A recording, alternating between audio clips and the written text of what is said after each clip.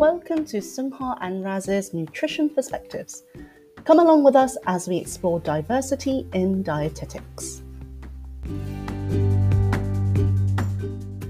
Hi everyone, my name is Sungha. I've got another lovely guest on today, and I'm going to let my co-host and the guests introduce themselves. So fire away. Hi, it's Raz, and today we've got a special guest who also happens to be my sister. So I'm not going to chat for much longer. Barney, why don't you take it away?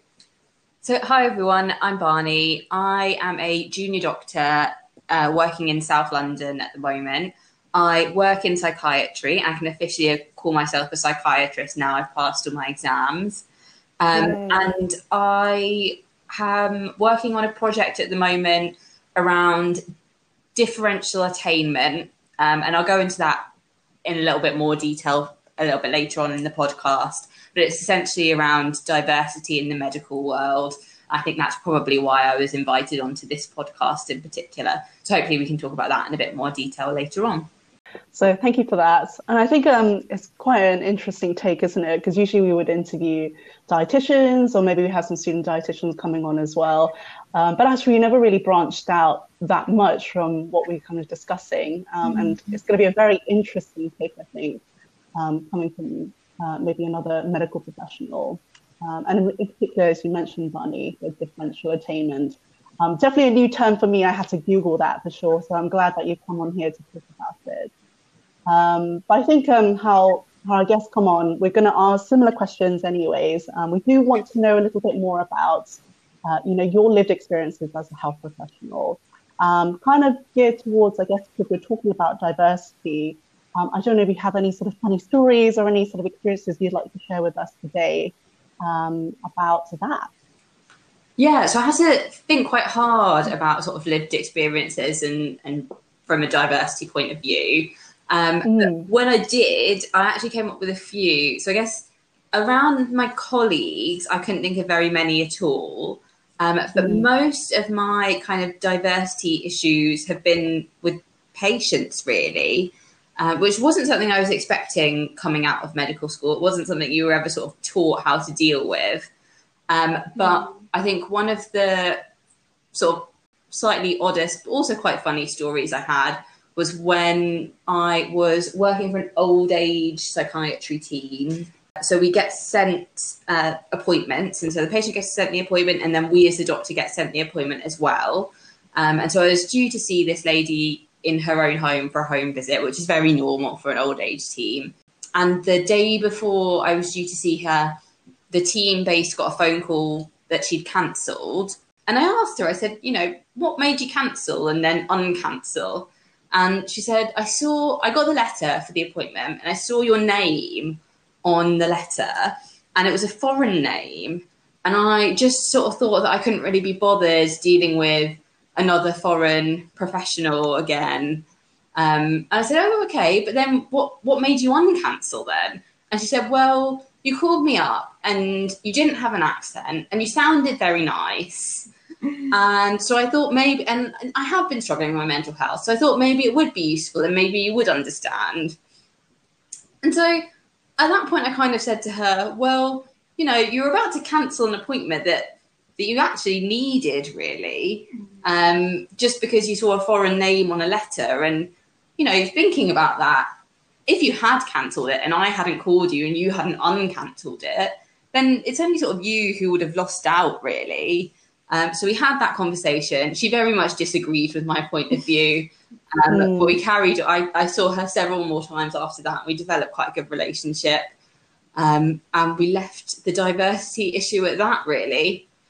So that was, a fairly overt, I don't know if I'd quite call it racism, but sort of discriminatory thinking that affected me.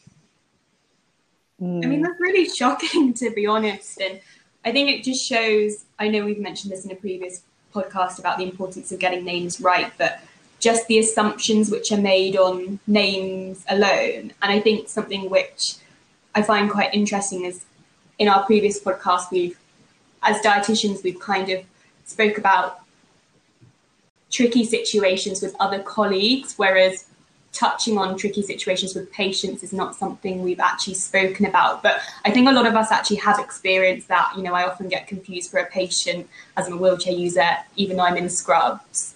How would you deal with that situation differently, or would you, now knowing what has happened? In the sense of sort of confronting the lady about it, the patient? Yeah, would you do anything different now that the situation has happened? I don't think so, actually. I think I confronted it in a fairly direct way, but in a way that wasn't sort of judgmental. I think I've found that that's sort of one of the better ways of doing it is to, when you see these kinds of issues, is to confront it in quite a pragmatic way that makes the benefit to whoever you're talking to, your patient, your colleague, or whatever, clear, or the unbenefit in this case clear, that because of her discriminatory thoughts, she was going to lose out on healthcare and on care for her mental health. And putting it in that quite practical, pragmatic way, I think is a sort of non-judgmental, quite open-ended way of talking about discrimination and racism in a way that people don't sort of double down and get defensive with. And we had a good working relationship after that, so it sort of ended up all right. Yeah, you're right, because I think that's part of the issue. When you use the words racism and discrimination, people tend to get their backs up quite quickly. I was going to say, I don't think, as you said, it was overt. I think for sure for you coming in, you just never thought you've had that judgment from a patient, right? Just by looking at your name, they deny their own healthcare based on that assumption, which I think is pretty remarkable, to be honest. I think people being able to kind of get to that length of, in their head, kind of what we would call discrimination, but there it's just an assumption. Maybe past experiences have kind of predisposed them to that, but I think that's quite incredible. And I was just going to say, like, in terms of, because you said you built a rapport with the patient eventually, didn't you? I don't know if that's kind of like cleared up that assumption. Do you feel like you've kind of gotten through to this patient? Yeah, it's interesting, isn't it? I think having experiences like that is the best way of kind of changing people's views on different races and different international backgrounds. I'd like to think that my one experience with her has made her into a non-racist person, but I think I'd be really naive in thinking that. But maybe a more realistic way of putting it is it's like a drop in an ocean, and many of those drops will add together to make a change of view for her. I think it kind of goes in a circle, doesn't it? Reaches between the workforce, who are patients, and society in general, isn't it? It kind of trickles down to everything we do. But how interesting. I'm glad you got through to her anyways, in terms of building that rapport and getting her to agree for the next appointment, I suppose. It ended up being a nightmare discharging her by the end when I did the job. Oh, God.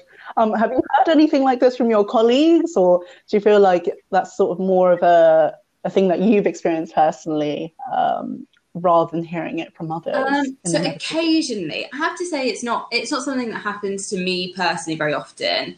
And I've not heard very much of it from my colleagues, but every now and again you do hear a huge range of sort of doctors from every country around the world virtually.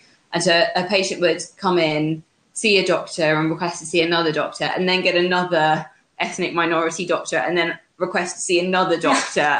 And then by that point, you sort of realise the pattern. So you start like sending a male in and then rejecting them and sending a woman in, but both of different ethnicities. And then you kind of realise, it's not a gender problem, it's a race problem. And I wouldn't say that happens often, but it happens often enough that it's not a shock to me anymore. Which is actually bad in a way. I mean, I'm glad that, you're able to kind of see that issue now and not be like completely taken aback by it, I suppose. And probably a good point is, got to maintain professionalism, right? You've got to approach it in a non-judgmental, pragmatic way. Even though they've judged you, you can't subconsciously, if you try not to judge them back because of it, because we have to try and treat everyone equally. If that keeps happening repetitively, do they have to have treatment? Like, can you decline treatment? Because surely staff... From a legal point of view, you can capacitously decline whatever treatment you want. Mm-hmm. And patients usually aren't sort of over or frank in their asking for a white doctor. So it'd be very, very rare. In fact, I don't think I've ever seen it where a patient will specifically ask for a white doctor, but they'll just sort of make up excuses to say why the doctor who's seeing them isn't appropriate. Yeah. But I don't think you can demand a white doctor. Certainly in the A&E I've worked at, if they did, there would be no doctors on the floor to see them. So their choice would be seen by an ethnic minority doctor or go home.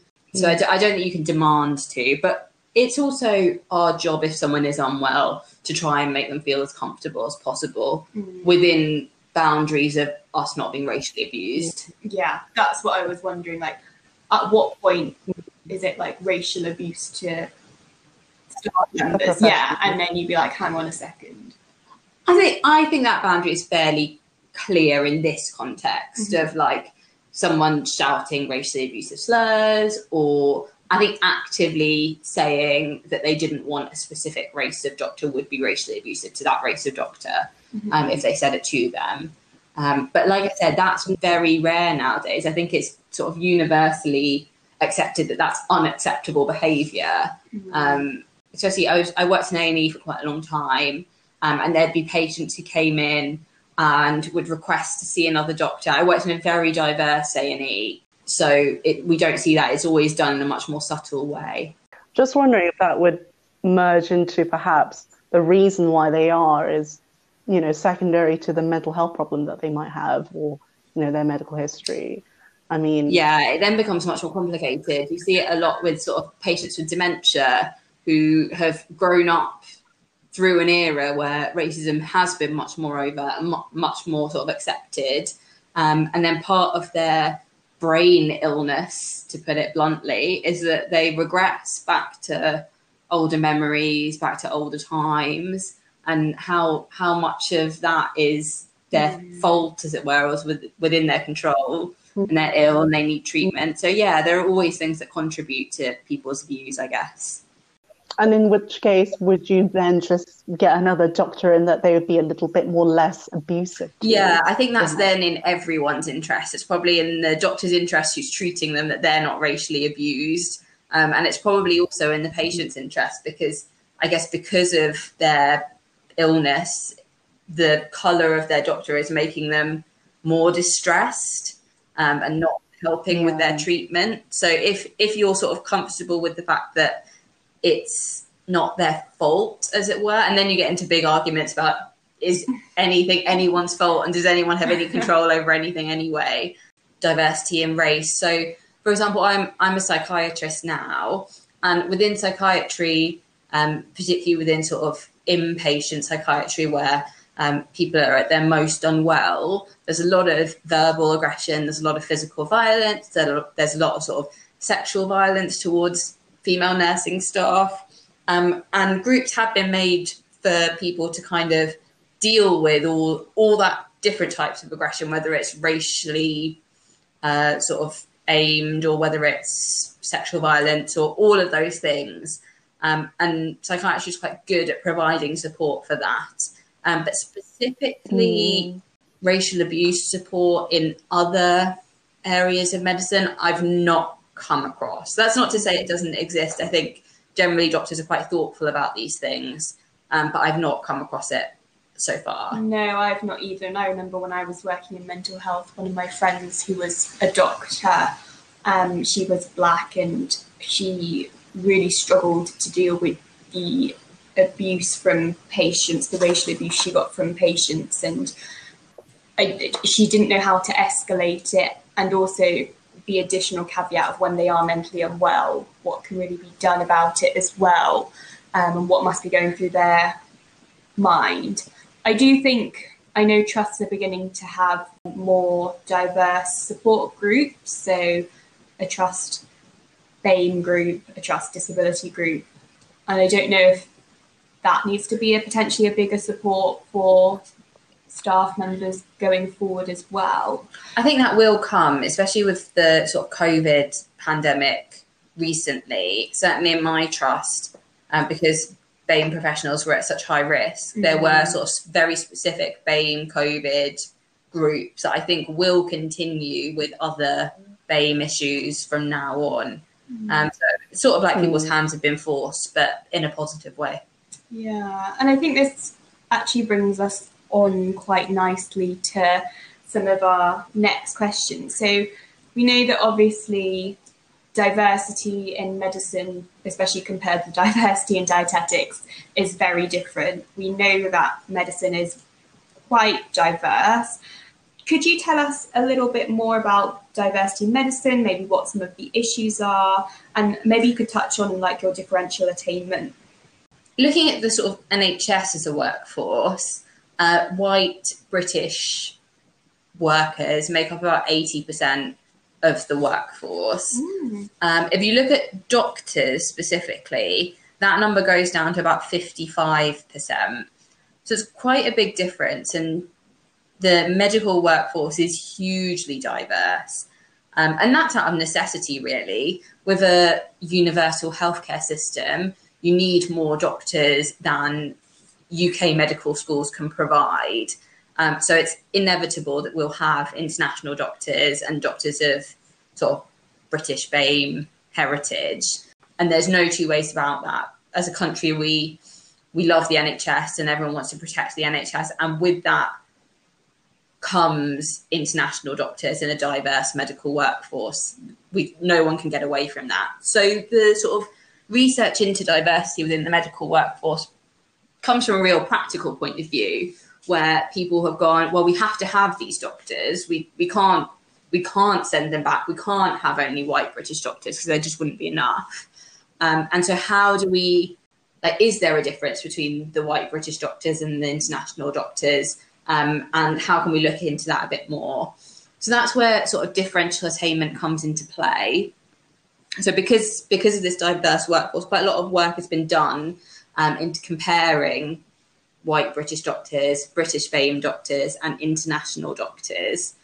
It really came about in sort of the early 2010s when there's an organisation called the British Association of Physicians of Indian Origin. They noticed that it was a GP exam, so an exam that you have to take to become a fully fledged GP. There's a massive difference between the pass rates of British graduates and the pass rates of Indian graduates. And they ended up taking the Royal College to court in 2013 over this, claiming that it was unlawful discrimination. They lost the case, but the judge gave the Royal College of GPs really, really clear rules and guidelines as to how to stop this happening again.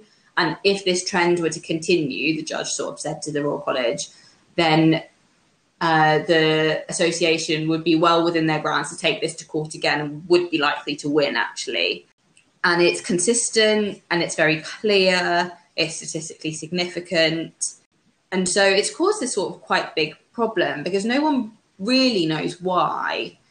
I don't think people think that international graduates are less bright than white British graduates. I think that it's clear that that's not the case. Language has been looked into, but that doesn't seem to completely answer the question. Various sort of factors, socioeconomic factors have been looked into, and that doesn't seem to answer the question either. So, direct racism has been looked into, and it shows that there's sort of minimal actual sort of overt racism within the examining standards. So it looks like it's sort of a big mix of lots of different factors that mean that international graduates tend to do worse on exams than white British graduates. And that starts at medical school and goes up all the way to consultant level interviews even. So it's all across the board. Something you don't think about, isn't it? Because you would, like you said, obviously the workforce, when you see it, NHS is so diverse, all the way through nursing to doctors, except probably dietitians, which is why we're here kind of talking about the differences there. But you never would think that because we've got that workforce already, the attainment then doesn't reflect that. There's still differences within that. which is very interesting. As you say, it's multifactorial. And I'm wondering at every level, you know, through to kind of like interviewing or exams, are there, you know, their own set of issues, or is it the attitude that we have, you know, accepting BAME or accepting diversity in workforces that is still kind of ingrained, I suppose, even though we've gotten to a stage where, you know, we're diverse, as we say, in particularly for the doctors. So that's very interesting. I'm just trying to see like the differences in dietetics. I guess we're thinking that, you know, our workforce isn't diverse enough. So once we do recruit them, are we going to have the same issues that we're going to face again with, you know, as you said, differential attainment? Which website did you say would have a good, I guess, a definition for it, or something we can read into a little bit more? No. The GMC talks about it quite a lot. You should be able to get sort of a definition plus a few statistics about sort of where it's the case, why it's the case, that kind of thing. I think it's a good example of how you can have a diverse workforce, but there are still issues within that. So I know some places deal with diversity by having a quota, but it's more about changing people's perceptions and attitudes. I guess comparatively to dietetics, we obviously, in the UK, we do not have that international workforce, but you categorise them into like the people who do best at the white British, then it's the British BAME, and then the international. I know you were saying it was multifactorial. Are any of those multifactorial reasons known? Because I know you've spoken about the ones which are definitely not the cause, but are any of the causes known? So what sort of a more up and coming kind of theory, I guess, is the theory of the social network. And that is that all of your social interactions with anyone sort of affect how you work, how well you work, and then go on to affect interactions with other people, so your seniors, your colleagues, etc. And from medical school, the social network of, for example, British BAME undergraduates and white British undergraduates are very separate. So they did a study in UCL medical school a few years ago where they sort of literally mapped out a spider chart of all the friendships of people in medical school and put, I think it was a yellow colour for the white undergraduates and a blue colour for the BAME undergraduates. And they very rarely overlapped. The friendships were really clear cut and divided. And then within those social networks, you share resources, you share the textbooks you like, the websites you like, you share all your multiple choice question banks around, tend to gravitate towards teachers or professors that are more like your social network already, and they're the teachers and professors that tend to gravitate towards you as well. And then when you've got a system where those teachers and professors in high up positions are white British and the BAME doctors don't tend to make it to those levels, at least not so far, and it becomes sort of a self-perpetuating cycle where you have no one to look up to and no one to pull you up either, and therefore you can't go up to pull up those below you. So the social network is sort of a thing that's being looked into a bit more as one of the potential causes for differential attainment. And when you look back to your university experience and your social networks, is that what you saw? Yeah, probably. I think culturally, so I went to Manchester, which is a very, very diverse UK medical school. I think the diversity was there. We were probably at least 50% BAME or around there. And although there was some, and that's to be expected as well, there's going to be some cross-cultural friendships. I think it would be fair to say that most friendships were separated by race, or at least there was a pattern where that happened. Yeah, sorry, I'm just thinking back to our university experience. Although it did change throughout the years, by final year in our course, the small handful of BAME people sat together. Yeah, no, I think Actually, just coming from my first degree in biomedical science, it's like a cohort of 300 people of doing like common year one, and obviously quite diverse as well. I'd say even more so than 50%, maybe a little bit more of it being like a different diverse background coming in. We've got lots of international students coming in. And it's quite funny that, you come over from overseas and you tend to find, they stick in sort of friendship groups maybe that they relate to more. And you'll find that they kind of sit together a bit more, as you said, Raz, the ethnic minorities might stick together. Their social network is also, BAME. Like you said, there'll be some cross-cultural interactions, but largely I'd say people do kind of stick to, what they're familiar with, maybe. And I don't know if it is, maybe down to the universities or the culture itself when we're studying to kind of start that process of being a bit more integral, kind of promoting, the fact that you'll be working with, colleagues from all sorts of backgrounds, getting them mixing a bit more, I suppose.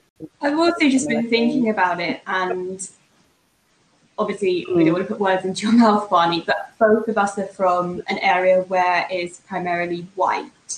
And I don't think we experienced that in our school years.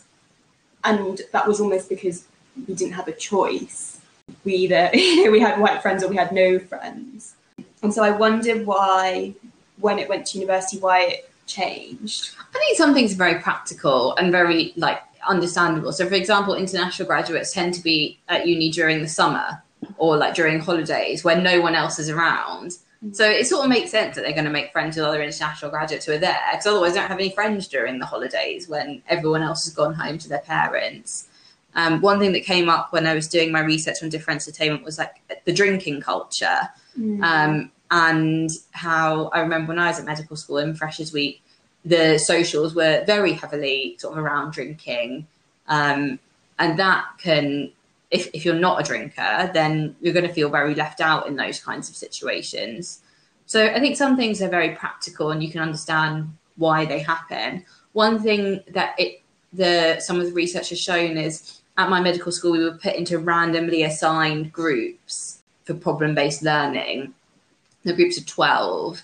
And you tended to make friends with that group of 12. You went to all your tutorials together. You went to all of your seminars and things together. And that was a way that really increased sort of diverse friendships. And when they looked at that spider diagram of friendships, the ones that did cross cultural lines tended to be from randomly assigned tutor groups or problem-based learning groups. So maybe that's a way that those lines can be crossed. I think we'll probably have to start with having a mix first of all in dietetics before we can start mixing groups. Why do you guys think that there's such an undiverse workforce in dietetics? Why isn't there anyone coming through? Oh gosh, where do we start? So I think the first thing to say is this isn't looked into, that we don't have figures and facts in the UK. So the HCPC and the BDA do not have any numbers on any of this. So everything we have is pretty much a shot in the dark, or it's taken from America. But blatantly we can see that dietetics is very poorly diverse. I think it's a number of reasons. We know that ethnic minorities are more likely to fail off the course. I don't know if that's the same in medicine. And we think that is potentially, I wonder if, and now you've mentioned this, I wonder whether differential attainment plays a bit of a role in this. And actually, I think in placements, there are a lot of lived experience of ethnic minority dietitians where they discuss essentially being treated more harshly compared with their white counterparts. And I think the other thing with placements and marking is, especially in non-diverse departments, I think probably there is a huge level of unconscious bias with that as well.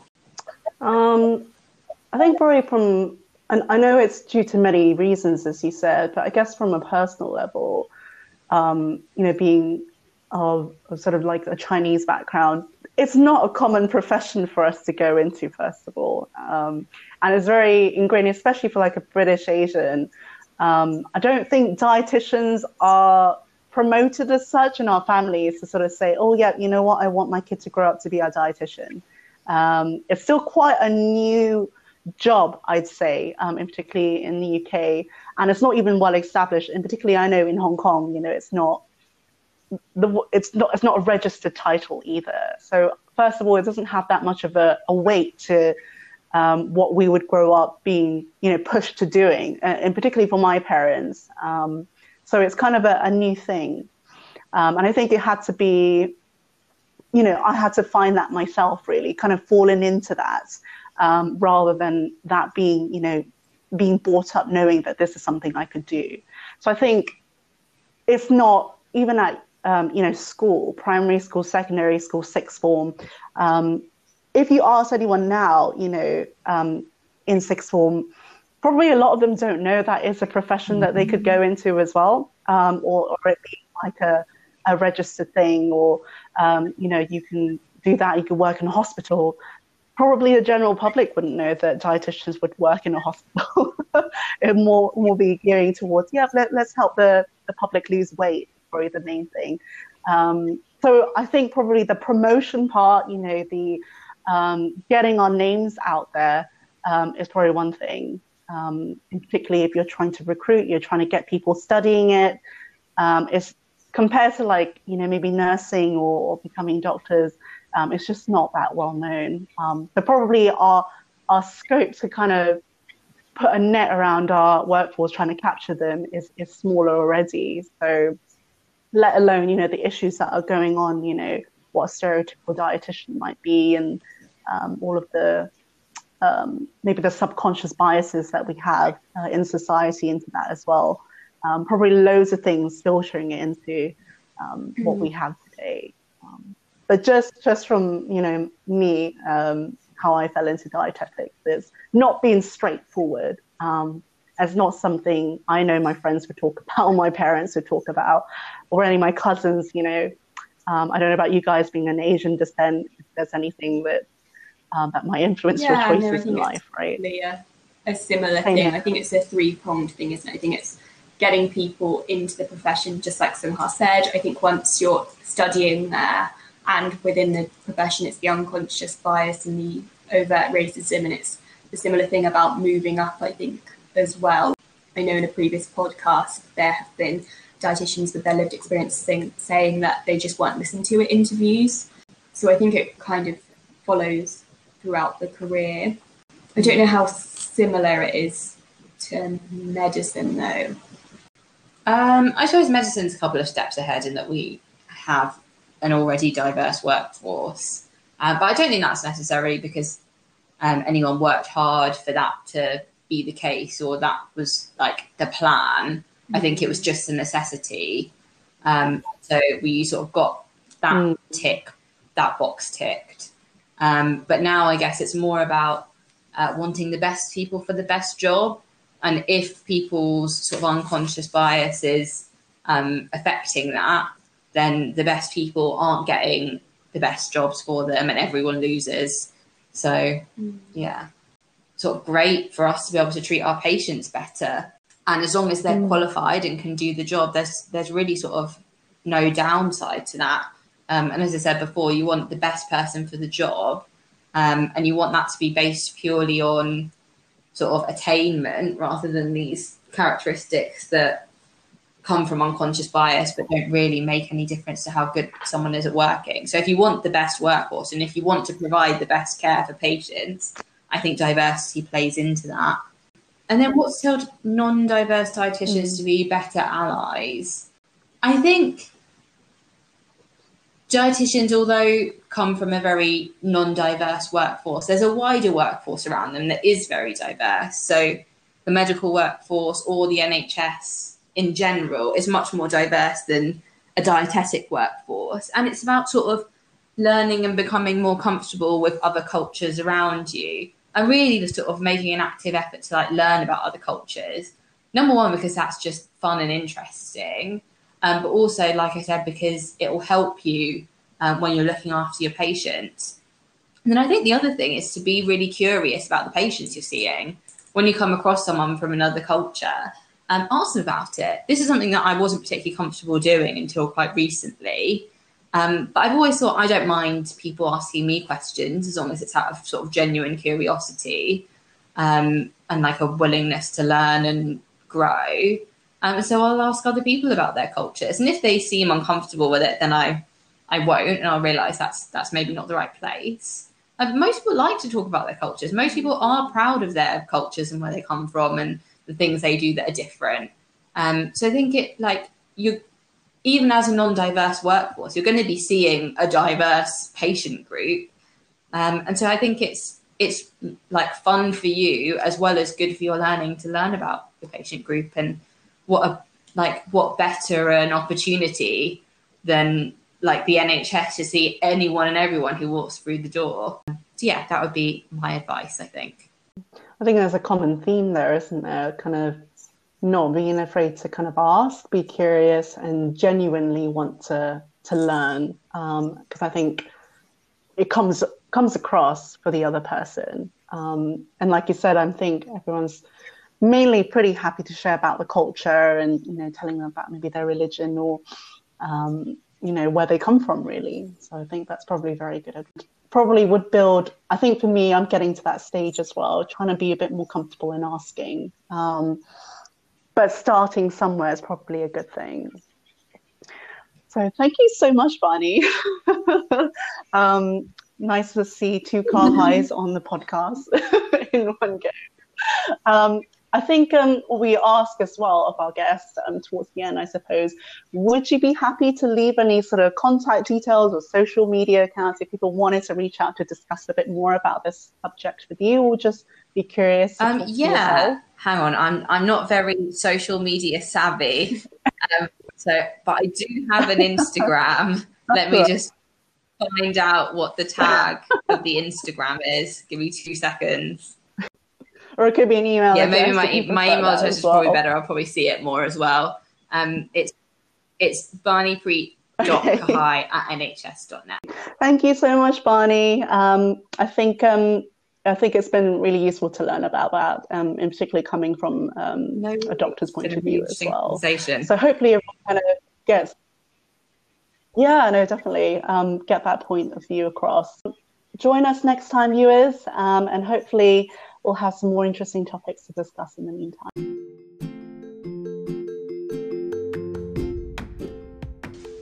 Affected by any of the issues heard on this podcast today, or want to be a better ally or support, search Diverse Dietitian Support Group UK on Facebook and look out for further social media from us. Stay healthy, friends.